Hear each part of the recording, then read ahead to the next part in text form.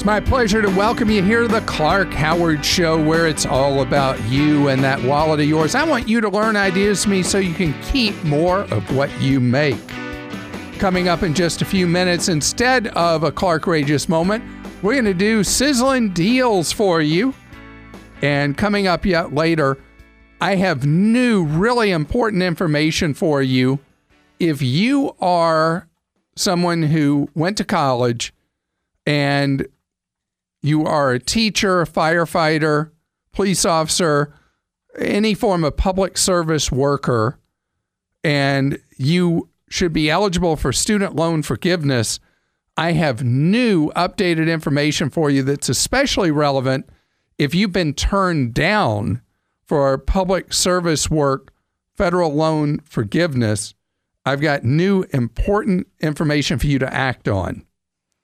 Clark.com is our website, and ClarkDeals.com is our bargain site if you want to see what kind of deals are popping up throughout the day, the week, daytime, nighttime, Saturday too. We do all that for you, and Sundays, every day of the year but Christmas.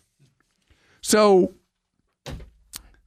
there have been these unbelievable stories coming out about people dying from their prescriptions being filled with the wrong pills. And this is something that was a very occasional problem, but apparently has become a very common one as more and more volume for prescriptions is filled by a very small number of players who are alleged to be putting their pharmacists under quotas of how many prescriptions they have to fill per shift that are beyond a level that can be safely prescribed. And most recently, there was a series of investigative reports in the New York Times about the pressure that pharmacists are under at the major chains to fill prescriptions and the resulting errors. Now, there was another report recently that 1.5 million people in the last year had some kind of adverse consequence from their prescriptions being filled wrong. So this is obviously an area where the oversight by state pharmacy boards has failed. The pressures from the marketplace being applied to pharmacists is creating potential unsafe conditions. And you and I who take prescription drugs, or we fill a prescription for our kids, I mean, this is terrible that something that you're getting to help you could be hurting you. So there are some simple things you should do that they're just absolutely routine that should be part of the process. And one of them is something almost no one does, but it's something that I learned from a pharmacist. This is crazy. I learned this from a pharmacist back in the 1970s that, and this was before all the corporate pressures and all that. He said, remember, pharmacists are human. Always look at the prescription before you leave the store. And so that's what I do, is I tear open the bag that they've just stapled and I look at them to make sure I have the right thing. Now, how would you know it's the right thing? Well, a lot of times you'll recognize the shape and size of the pill. And some pharmacies put in the packaging what the shape and size of the pill should be, what it should look like. But if you've been taking a maintenance med, you'll usually know. I have a med that went off patent that I take, and it seems every time I fill it, the pills look different now that it's actually produced by different pharmaceutical companies. And so I have to be extra careful verifying that it is the right med. The other thing is look at the name of the prescription on the label, because a lot of drugs have similar names, and a pharmacist being overworked could mistakenly take one a 12-letter long prescription drug that starts with, let's say, the letter M, and put in another 12-letter long prescription drug that begins with the letter M, and the wrong one goes in. And I know every pharmacy chain claims that they have systems in place to prevent this. If that was true, why are so many prescriptions being filled wrong? And there are lots of whistleblowers in the pharmacy chains who put their careers at risk talking about the problems with this. So you and I can't solve the problem of state pharmacy boards being corrupted by the major chains. You and I can't fix the pharmacists being under too much pressure with quotas to fill too many drugs in a shift.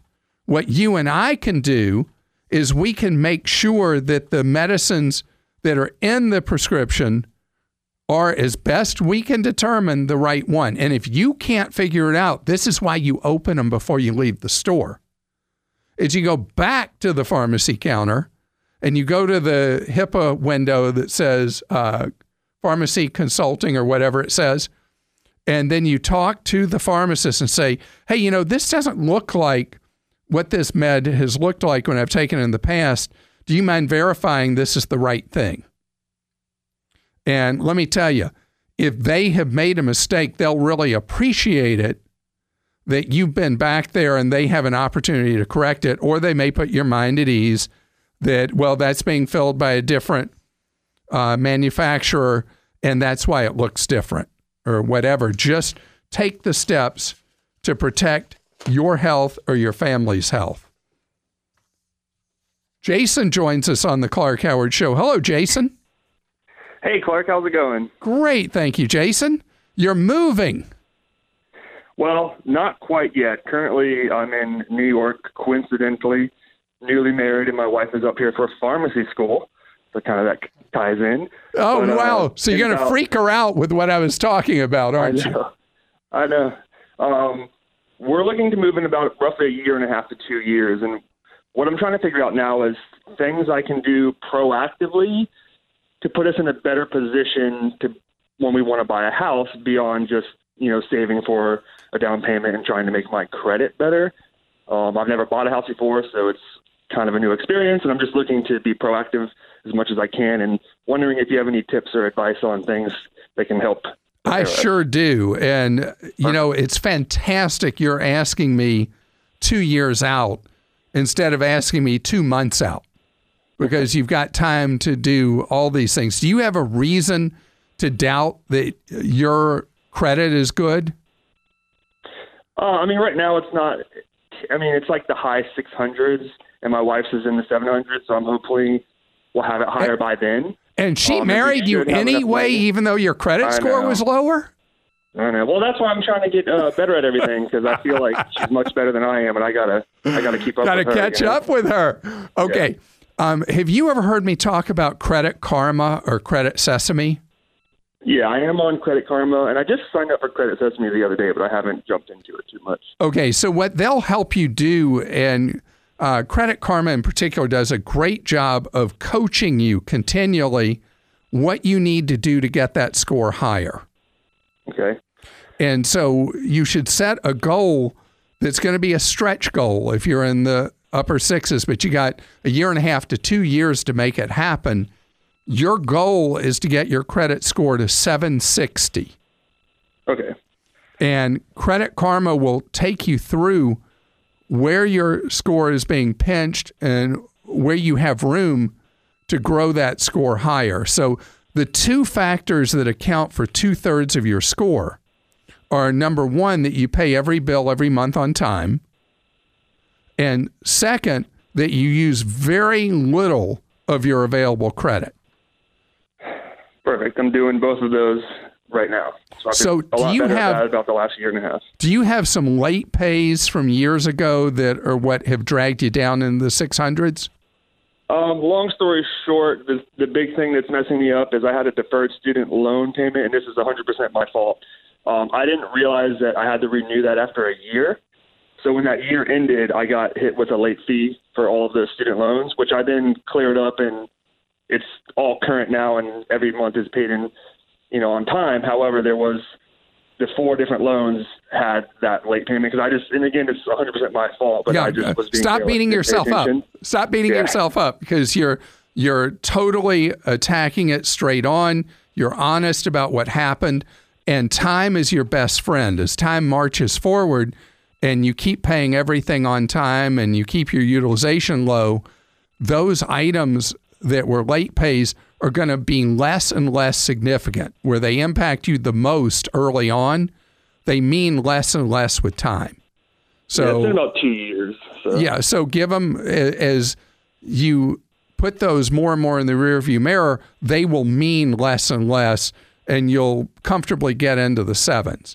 Now, the other thing you mentioned, and that is down payment, you want to try to set a goal based on housing costs where you're intending to move. If you know where that is, you want to have a goal of saving 12.5% of what that what that home price is going to be. So if the home price is $200,000, you need to save $25,000. And what that does is that gives you enough to hit 10% down plus pay the costs you have in securing your loan.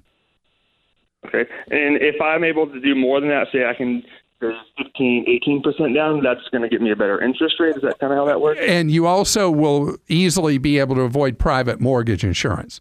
So I love it. You set the bar much higher than I was.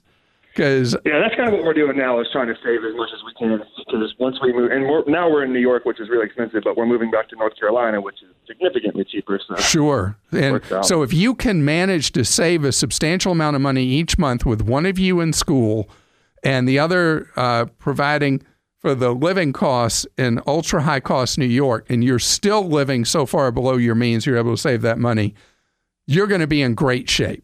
So good for you. Rihanna's with us on the Clark Howard Show. Hi, how are you doing? Hi, how are you? Wonderful, thank you. How can I be of service to you today? Well, I am trying to save for a down payment, and I was wondering, what is the best way to maximize that? Where should I be putting this money? I was leaning towards an index fund because it just seems like traditional savings accounts or CDs might be too conservative. I have some flexibility of when I'm looking to buy, maybe in the next 5 to 8 years. So 5 to 8 years is a very interesting window because an index fund has significant risk for you in the shorter term, has much less risk outside of 10 years, but is something that would create a level of risk that may not make you feel comfortable over a window of 5 to 8 years. So what I would suggest to you is half a loaf. That if your goal is to spend this money in 5 to 8 years, that you do half of it into a straight like total stock market index fund or something, cousin to that, and the other half into the boring savings account or CD at an online bank. Okay. Because that way you mitigate some of the risk. Historically, people would say in the situation you described that you would go into what's known as a balanced index fund, where you'd be a mix of stocks and bonds. But bonds and stocks have they have risk together now, where they used to have risk where one balanced the other. And right now that's not as true. And that's why I like the idea of you accepting the puny return on half the money you're putting aside in savings or CDs and the other half into the index fund. So you reduce the risk of a down market. You also reduce what you get in an up market, but you don't want to take on 100% risk with the time window you've got. Right. That makes a lot of sense. So do you know how to find those best rates online? Yes. Okay. Yes. And I know that you have posted several articles on your website about them too. Great. And you said you had a follow-on question. Yes. So I'm also a federal employee, so I have a thrift savings plan. And so one idea that I had, if I wanted to put all of the money in an index fund would be taking out a TSP loan and then using the index fund down the road, maybe when the market is doing better in 10 years or even further, to pay that back. Is that something that you would recommend, or it would be safer to? I don't like people using 401k money or TSP money as like a piggy bank for a loan, even for a home. But it's common that people do it. I think that what happens is when you do that, it's really easy in the future to say, well, this is an exception too. I'd like to borrow against it. And I'd rather you compartmentalize your money, even if it might be slightly more efficient to borrow from the TSP. I'd rather you leave the TSP for its intended purpose, and you're lucky to have TSP, to build money for your long-term financial security and retirement, and save the money outside of that for the purpose of buying a home. There are others that might disagree with that, but that's where I feel the most comfortable.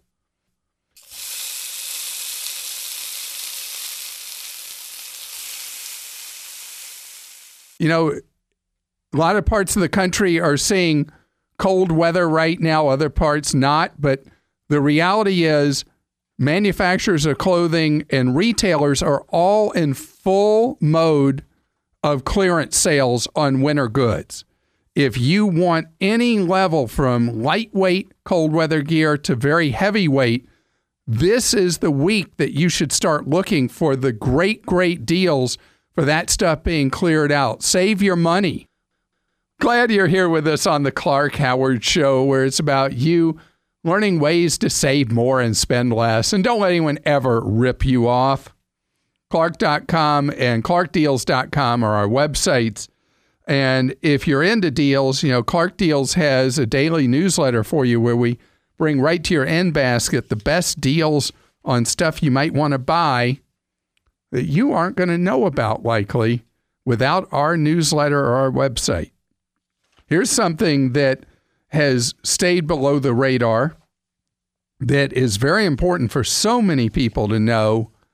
If you have a family member or friend who has student loans, you yourself do, there's been a scandal that has rocked the U.S. Department of Education where they failed to honor the law on forgiving student loans for police officers, firefighters, teachers, and others that work in nonprofit or service capacities. And they were using technicalities to not provide loan forgiveness. Just so you know, people who work in certain professions serving the public are allowed to have student loan forgiveness for federal student loans after 10 years of on-time payments. And only federal loans, no private, count. And the rules to do it weren't even written, only in part, by the way, till years after the 10-year clock had started for many people.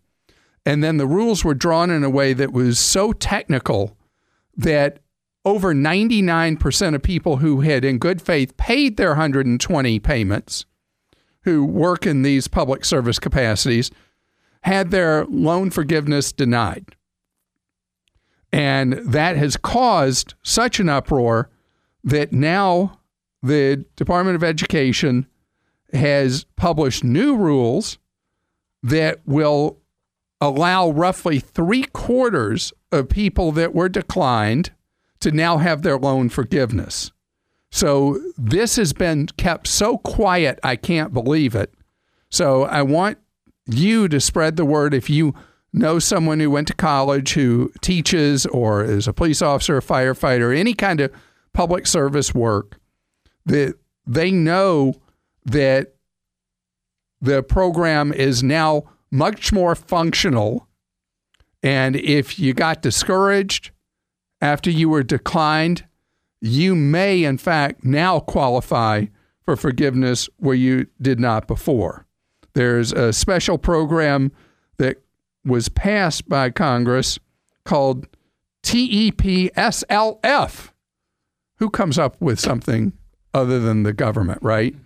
Anyway, it's how a lot of people are going to qualify for loan forgiveness, even if there were certain paperwork problems, but they'd made the payments. And I just want you to know that you should not give up. And I thank you for your service to our community. If you are, in fact, a public safety worker, you are a teacher, or other forms of public service work where you have chosen to either put yourself in harm's way or earn a smaller paycheck or both to serve your community, your state, or your country. And this was a promise made to you. It's a promise that should be kept. Tara is with us on the Clark Howard Show. Hi, how are you doing? I'm fine, Clark. How are you? Great, thank you. You are thinking of opening your own business. Yes, I am. It seems like the right time to do it right now. And so I was thinking about opening my own business. And I noticed the franchise model seemed to be something for somebody that's a novice in the business field. So I wanted to reach out. I felt like I wanted to reach out to you because I listen to you quite often and have been listening for a while now. And you've given me some good advice in the past. So I wonder what Clark thinks about this, about the franchise business model.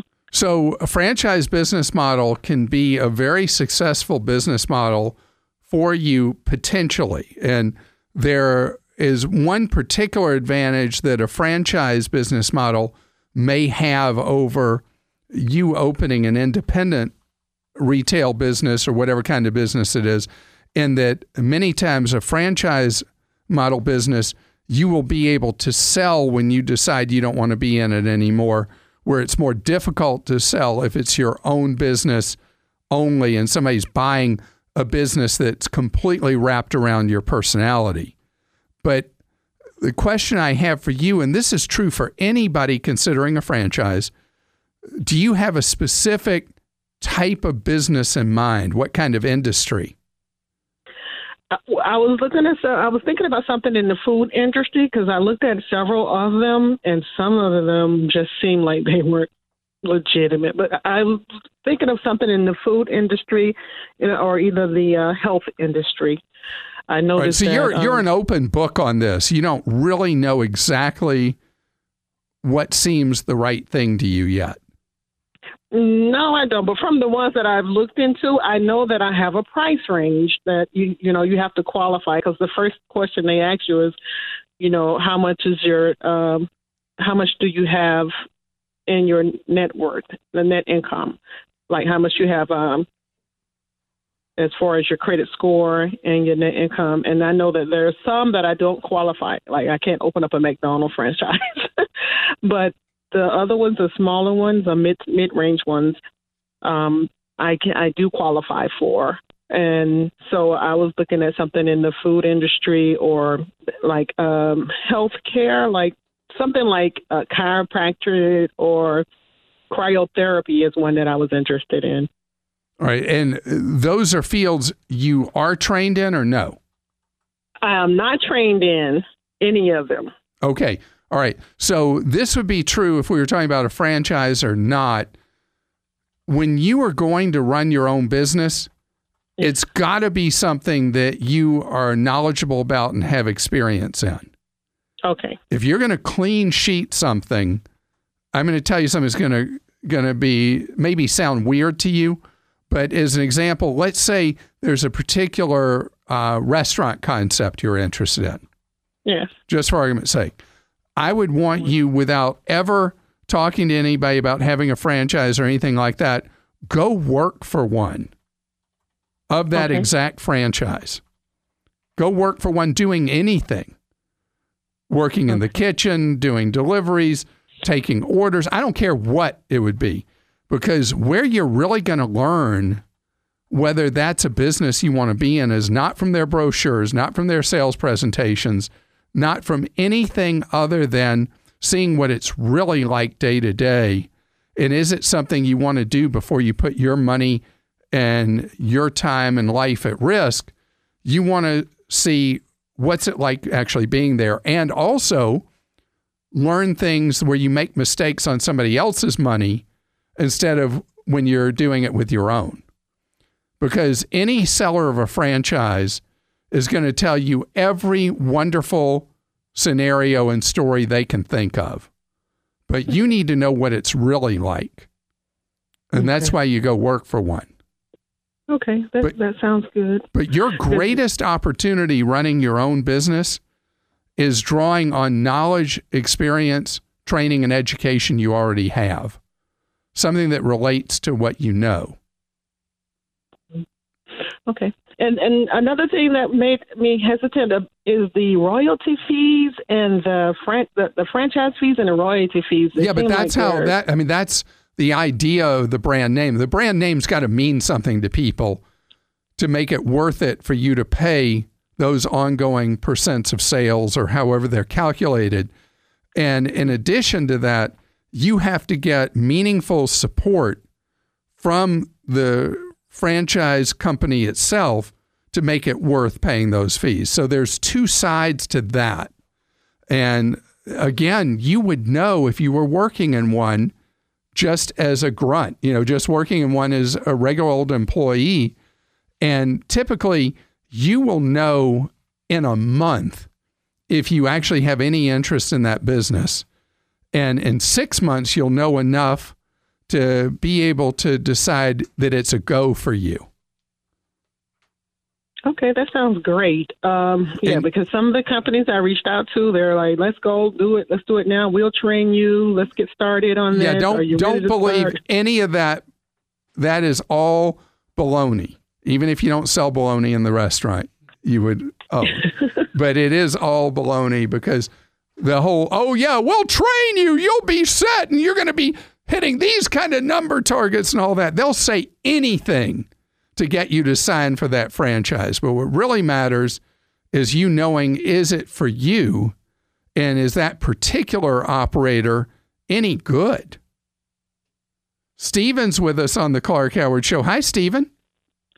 Hey, Clark. Thanks for taking the call and for all you and your staff do for so many people. Certainly, and I'm glad to have your question because you're trying to help your kids.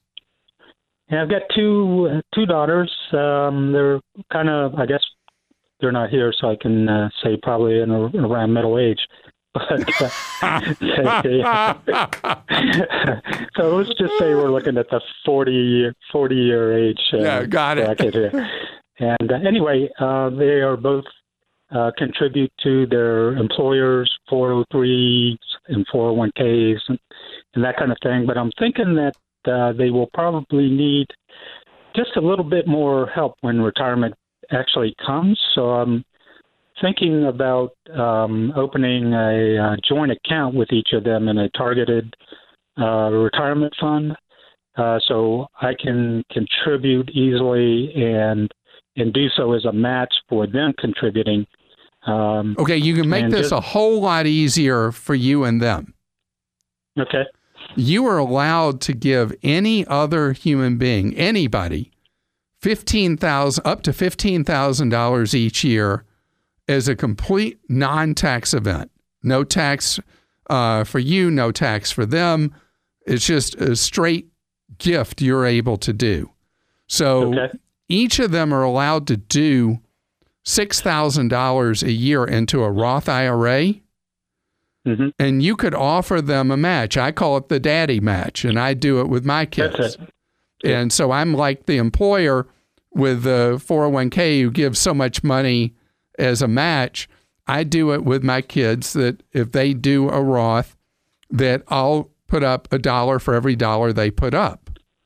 And it's something that I'm excited about because it gets them in the habit of living on less than what they make and saving money. And it means that they will have a much more comfortable retirement because they've been incentivized through the years to put that money aside. And if you do that as an offer to your daughters, and they come up with the $3,000 each year, and you come up with the other $3,000, the long-term benefit of the the money you've given them and the money they contribute is massive down the road. Mm-hmm. So you can figure that the money that they would put in their 40s will double at least twice. So it'd be 4 times what it started out with today. If they invest in like a target retirement fund today, by the time they'd be drawing the money, every dollar put in would likely be $4. Right. And of course that goes in before after tax. After tax, so it's never there's no taxed tax again. Implications there. Yeah, right. That's great. Right. Yeah. So that would be a place you could have big impact for them and has no tax issues for any of you. That sounds good. And, you know, and here's the thing, if one of your daughters says, Dad, that's really nice, I just can't do it, then you've made the offer and they miss the opportunity. But who wouldn't want to instantly double their money? Right. So it's something that I'm so biased on this because it's something I've always done with my kids that I just think it's a great thing if a parent can afford to do it, and you're of a mind to do so, that hopefully they will both grab that opportunity and build that long-term financial security thanks to your challenge and generosity in combination. Stephanie's with us on the Clark Howard Show. Hi, Stephanie. Hi, Clark. How are you? Great. Thank you, Stephanie. You have a problem, a question about being a traveler and seeing people go through these special doors at the airport.